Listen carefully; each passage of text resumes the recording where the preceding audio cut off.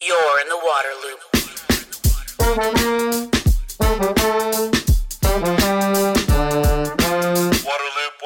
Waterloop. Welcome to Waterloop, the podcast exploring solutions for sustainability and equity in water. I'm the host, Travis Loop.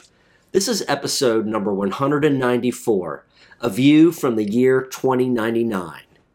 It's the year 2099, and civilization has finally achieved global water sustainability. In this positive era, water is a human right, properly valued, efficiently and productively used, extensively reused, and part of thriving ecosystems. The path to this future is discussed in this episode with Peter Glick, author of The Three Ages of Water and President Emeritus of the Pacific Institute. He explains the fundamental choice made in the 2020s that led to a sustainable water world, and how obstacles were overcome in politics, pricing, efficiency, energy, and agriculture. Before starting, I want to tell you about this episode's sponsor, Flume Utility and Business Solutions. I have a Flume system at my house to track water use in real time and show me what's happening on my smartphone. Flume also provides crucial insights to water providers and state and regional planning agencies, enabling them to conserve water, stop leaks, plan for the future, comply with regulations, and so much more. Flume is partnering with leading water utilities across the country, such as the San Antonio Water System, Orange County Municipal Water District, and East Bay Municipal Utilities District. Flume's nationwide network of sensors collect residential water use data at 5-second intervals. It provides detailed analysis of how water is used indoors and out, even down to the fixture level.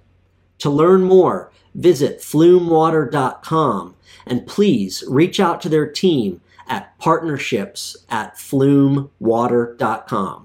You're in the water loop. Peter, it's great to have you on the podcast again. Excited to talk to you about your new book, The Three Ages of Water. As is always the case, you bring tremendous knowledge and perspective.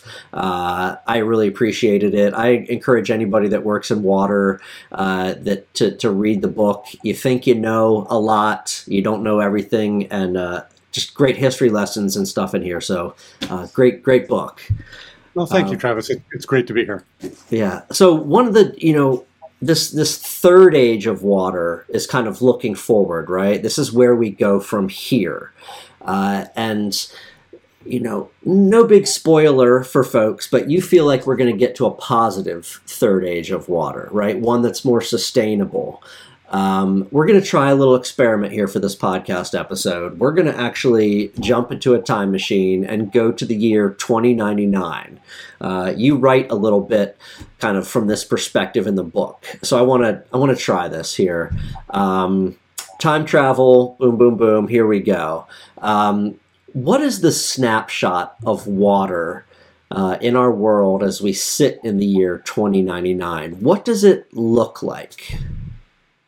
Well, first of all, thank you for having me on. It's great to be here as we approach the 22nd century. We're on the cusp of a new century, and maybe it's worthwhile to look back. We've reached a point where, remarkably, we've solved the world's water problems. Many of the challenges that faced us at the beginning of the 21st century, we've addressed. We've moved to a more sustainable future for water.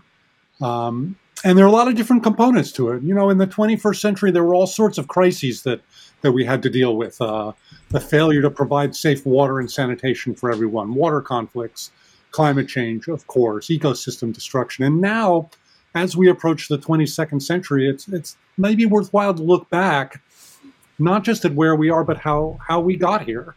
And where we are is we've solved the world's water crises in the sense that everyone on the planet now has safe water and sanitation. Water poverty is a thing of the past. We are aggressively restoring natural ecosystems. We've taken down a lot of dangerous dams and old damaging dams, and fisheries are healthier and wetlands are healthier now. We've cleaned up water because we have applied the technology that was invented years ago to provide clean water to everyone. We've reduced the risk of conflicts over water. We have international agreements and political agreements and diplomatic policies in place to reduce conflicts over shared access to water resources. And there's still plenty of problems, of course, worldwide, but we've solved most of the world's water problems, and it's a much brighter future.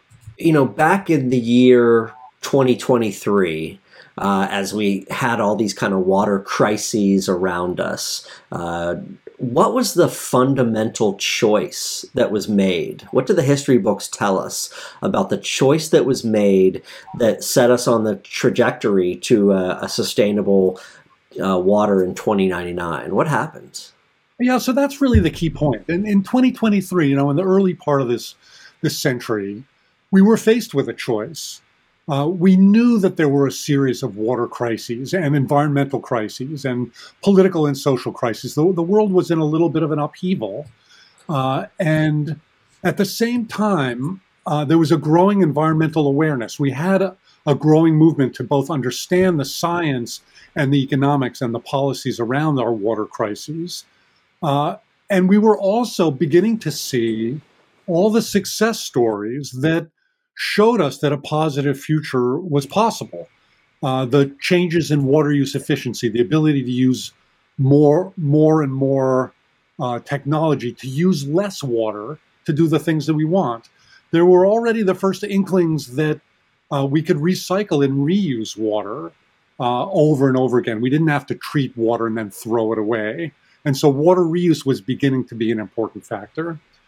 We also knew that there was more and more violence associated with water resources. There were conflicts over water where we were fighting over access to water. There were attacks on water systems during conflicts. Water was a source of tension and violence, and diplomatic efforts were beginning to be made to address those issues. And of course, climate change by that time was already an obvious factor. We were seeing more and more extreme events, more and more impacts, especially on water resources. And there was a growing movement aggressively to address the climate problem as well. So the 2020s were an important part of the early transition. Seemed like an age of enlightenment almost, where a lot of light bulbs went off around recognizing all the different challenges and the magnitude of the challenges, right? Like, hold on, we have to do something about this or we're not going to be in a good place 75 years from now. Yeah, that's right. If you look at the media from the time, back in the 2020s, you look at social media, you look at the journalism that was happening, there was definitely a growing awareness of the nature of environmental crises in general. Climate change was really beginning to bite. Water issues were increasingly important on the world stage and locally. And that growing awareness, plus the fact that even today, of course, people really care about water resources. Water is really important to everybody. That growing public awareness helped move the politicians, who were always a little slower than the general public and the science community, to start to take up this issue and to help drive this now successful transition. Well, here again on the cusp of the 22nd century, right? Year 2099. I hope you have great New Year's plans for 2100, by the way. Everybody values water so much. Everybody understands its role to our health, to our communities, to our economy, to the entire functioning of the planet. Was that not the case back in the early part of this century? And if not, how did that change? It was always true, I think, that people really cared about water. When you look at the public opinion polls from the late 1900s, the early 2000s, all of those environmental polls showed that people really cared about water. Water was almost always at the top of the agenda, where people were worried about water. They wanted safe, clean water. They wanted a healthy environment. But the political scene was always a little bit slower. Politicians always are a little bit behind the curve, as we even know today, in addressing things that people care about. Corporations were slow to come to the table and eventually did. There became a good corporate sustainability, corporate stewardship movement around water that helped to drive the transition to more sustainability.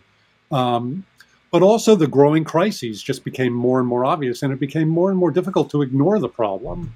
That, coupled with the fact that there were success stories, there were smart, innovative people and corporations and communities doing things that showed the way to a more sustainable future. The challenge in the 2020s was learning those lessons and scaling them up. What about the price of water? I think that when people talk about the value, it's linked to price, to cost, right? How has the pricing models around water changed in the past 75 years or so? Yeah, that's a great point, too. One of the biggest changes over the last many decades, leading up to now to almost 2100, has been a fundamental change in economics. Traditional economics a century ago was based on very simple ideas about profit and loss. It didn't understand the value of natural ecosystems in an economic sense. And the movement in the 2020s that really started to change in that regard was the field of what we now call ecological economics, where we've started not just to understand what the price of something is, but what the true value of something is. In the 2020s, you could drive a species to extinction and it wouldn't have any effect on what they called gross national product at that time. But now we understand that ecological values have an economic value as well. There was also a movement in the 2020s to move towards something that we now understand is just a reality, and that's the human right to water. We learned to balance not the economic benefits, but the human right values associated with those things as well. That's one of the things that helped drive access to safe water and sanitation to everyone on the planet today. In 2020, there were billions of people that didn't have access to safe water and sanitation, something that's sort of hard to imagine today.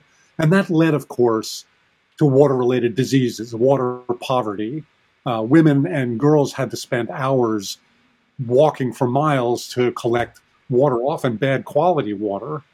And when we acknowledged the human right to water, when we moved aggressively to provide safe water and sanitation to everyone on the planet, human health improved, access to education for girls and women improved, and their contributions to the economy improved.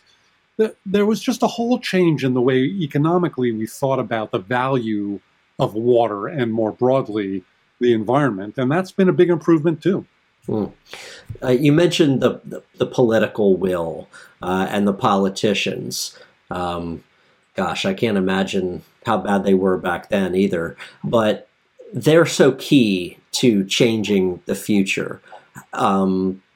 How were the politicians or the politics developed to drive this change toward a positive future? Because that seems, from what the history books tell us, to be one of the toughest obstacles to overcome, is just the gridlock and the partisan politics out there. Yeah, I think one of the things we learned in the 2020s was that the solutions to solving our water problems didn't require inventing new technology. That the technology to provide safe water and sanitation, or to clean up the most polluted water, or to shift sources of supply away from draining our ecosystems to reclaiming water, to taking water out of the air, to desalinating the ocean water, those technologies all existed, but they weren't well implemented. And part of the problem was that politicians didn't think of this as a major issue that they had to deal with. The public really drove a lot of these changes, and the politicians ultimately came around. The same thing was true for climate change. The impacts of climate change in the 2020s were increasingly apparent. The science was clear by 2023 that humans were changing the climate and that there were enormous impacts already on water resources and all sorts of things. But it ultimately took the public to drive the political community to come to agreements about dealing with climate change. And changes in the energy system that happened often were driven by local communities and by smarter economics rather than political decisions. And the politics came later, but eventually the political community realized that it was not only smart politically, but it was smart economically. It was smart from a public opinion point of view to address these issues more aggressively. And the politicians ultimately came around. Mm. I'd like to dig into like some specific areas of water management and learn a little bit more of the history here and how we got to this sustainable, time that we live in 2099. Because again, from what I understand, it hasn't always been this way. Water efficiency. In my classes, I've learned about wild inefficiency in the past, leaky systems, wasting water. How did we get more efficient with water? What were some of the key changes that made that happen? That really was key to this transition to a sustainable water future. In the old days, the way we thought about water, which was described as the hard path for water, was to assume that demand was going to grow. Populations were growing, economies were growing. The assumption was that demand for resources, including water, would always grow, and that the issue was how to find new supply. We built big dams, we tapped rivers, we overtapped our groundwater. Whenever there was a need for more water, new supply was thought to be the answer. And part of the revolution in the water world was a shift from thinking about supply to thinking about demand, this question of water use efficiency, and the realization that we didn't really want to use water. We wanted clean clothes and clean dishes, and we wanted to grow food, and we wanted to make electronics and consumer goods, and all of those things require water. But if we thought about it carefully, we could do the things that we wanted with less water. And that was very simply the idea of improving water use efficiency, how to do what we want with less water. And that really led to a revolution in water use efficiency. The amount of water required to grow food today is much less than it was 100 years ago. The amount of water required to do the things that we want in our homes and our businesses and the goods and services that we want is much less today than it used to be. That's the water efficiency revolution. And as we've improved water use efficiency, we were able to reduce the demand on the natural environment. Part of today's revival of natural ecosystems was because we're able to restore water to natural ecosystems because we're able to do what we want with less water. Mm. I understand that in the beginning of the 21st century, agriculture used like 80% of the water. I think that's kind of the right figure. That's a massive piece.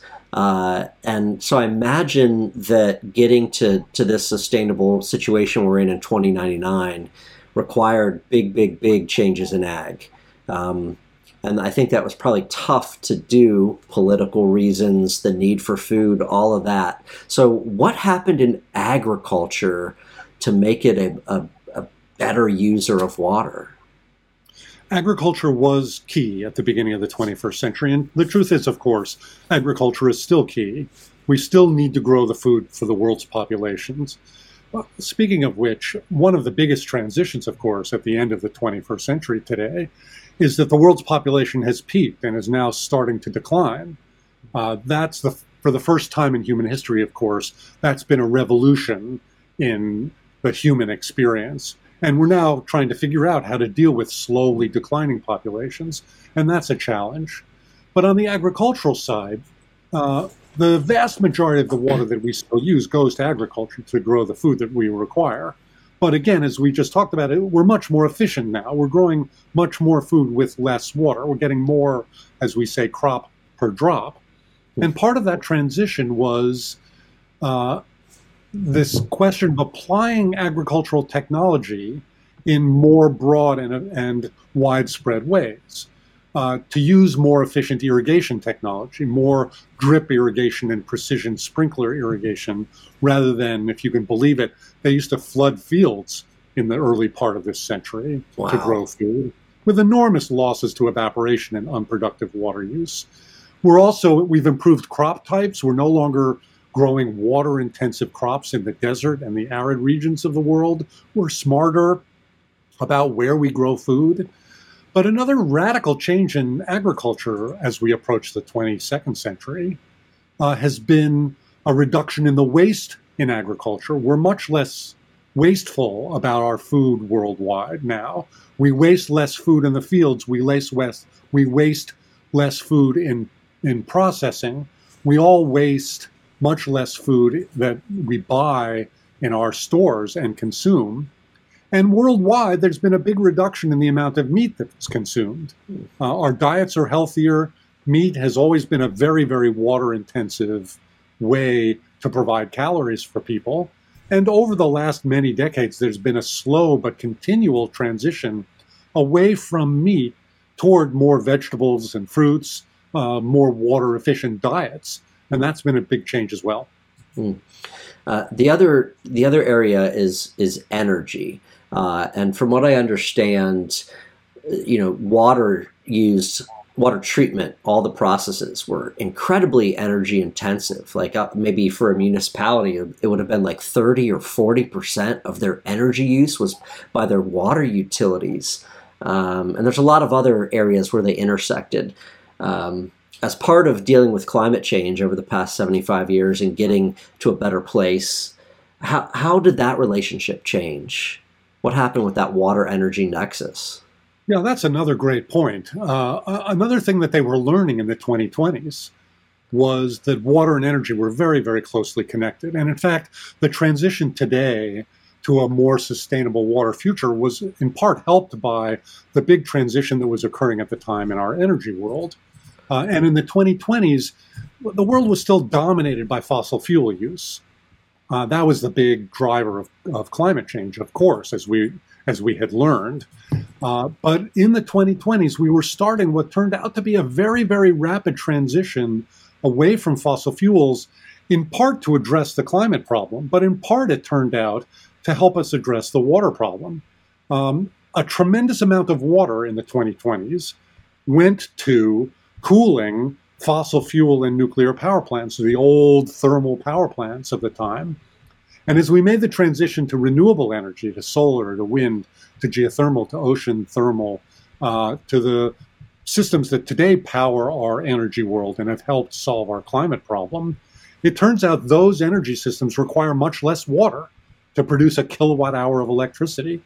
And so there was a transition away from fossil fuels in the 2020s, but there was also a transition away from the water required for those energy systems. And so freeing up water from our old energy systems has also helped free up water to restore ecosystems, to provide water for food, to provide water for our populations. So the water energy nexus that was happening, we started to understand in the 2020s, was an important part of the transition to our current, more sustainable future. I understand that like 100 years ago, there was a big movement toward desalination and thinking that desalination was going to kind of be the silver bullet for water scarcity. I know that they had these facilities all over the Middle East. They were looking at like the American West and should we build these as a way to get water? Why didn't desalination kind of just become the silver bullet for water scarcity? Well, Travis, as you know, desalination today is still a very important part of the water system in certain parts of the world. But one of the things we learned, there was in the 2020s maybe there's a simple technological solution to our problems. 97% of the water on the planet is salt water. It's too salty to drink. It's too salty to grow crops. But, even in the 2020s, we knew how to desalinate. But one of the things we realized was that improvements in water use efficiency and treating wastewater to a very high standard and putting it back to use, the issue of water reuse, were both easier technologically and cheaper technologically. And so we ended up doing those things first. And worldwide, improvements in water use efficiency and recycling and reuse of water became really the fundamental cornerstones of this transition to a more sustainable future. And then we built desalination plants in places where populations continued to grow, where we were already very efficient, or where we were reusing water, like in the Middle East. Desalination, even then and today, played an important role. But even today, those desalination plants are much more efficient.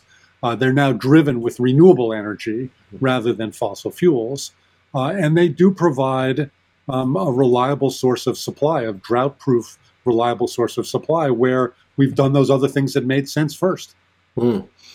I also learned that, the waterways of 100 years ago, the rivers, the bays, the coastal waters, oceans, were in rough shape. I mean, the places I go now, they say you couldn't safely swim in them, or the fish, had all kinds of issues. I understand there were thousands and thousands of dams across the waterways here in the U.S. How was that turned around? These vast natural ecosystems, how did they get those cleaned up?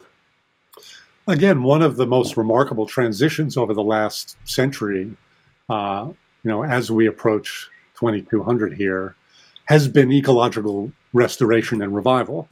Even in the late 1900s, when the environmental movement really started, we understood that one of the biggest challenges was our dirty water systems, our pollution in waterways, our overuse of water, our paving over of wetlands and marshes. Starting in the early part of the 21st century, we started to understand the nature of the problem, but also put in place the policies necessary to reverse ecological destruction. We started to see the first removal of dams from rivers. More and more big dams started to come down. And when we did that, we learned that fisheries could be restored, that salmon runs could be restored in the Pacific Northwest and in California. And they removed the Elwha Dam in the 2010s and the Klamath River dams in the 2020s. And more big dams came down, restoring big rivers and ecosystems. And of course, we still have plenty of big dams. They're important for flood protection and drought protection and hydropower generation. But the really damaging ones have come down. We also understood increasingly that providing water for rivers, minimum stream flows, restoring wetlands, also had an important impact on human health, that human health was tied to a healthy environment. And as we understood that, we started to restore more and more of our natural ecosystems. And there's still a long way to go. We have a lot of damage that still needs to be reversed. But we've made the movement toward restoring rivers and ecosystems and wetlands and marshes. And their health is better. And the truth is, our own health is better as a result. Lastly, we've come so far with science and tech, and we can kind of send some messages through time. What would you send back to those people of 2023 to make sure that 75 years later, this positive future still happens? What do they need to keep in front of them? I guess the most important message is that there is hope for a positive, sustainable future, that there are things that we know we can do, that we know we ought to do, and that if we do them, that positive, sustainable future is possible. It's achievable. It's too easy to think about the 2020s and to despair about where we are and where we might be going. And the best way to move toward a positive future is to understand that that positive future is possible, and that we need to simply mobilize our own communities and do things as individuals and get our politicians to move in the right direction. If you give in to despair, then a positive future doesn't happen.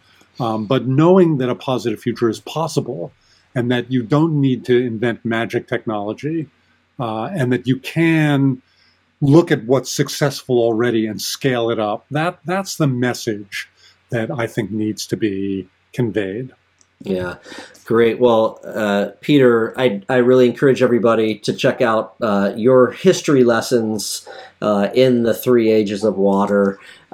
People can learn a lot about the earliest ages, the second age, and how we got to this good third age with a sustainable water world around us. So thank you so much. Well, it's my pleasure. And of course, since you're in one of the first colonies on Mars where water is incredibly important, it's great to have this interview. Absolutely. I'm so glad they figured out how to do this, and so I can enjoy this rust-colored sunset here. It's beautiful. Thanks a lot. Thank you.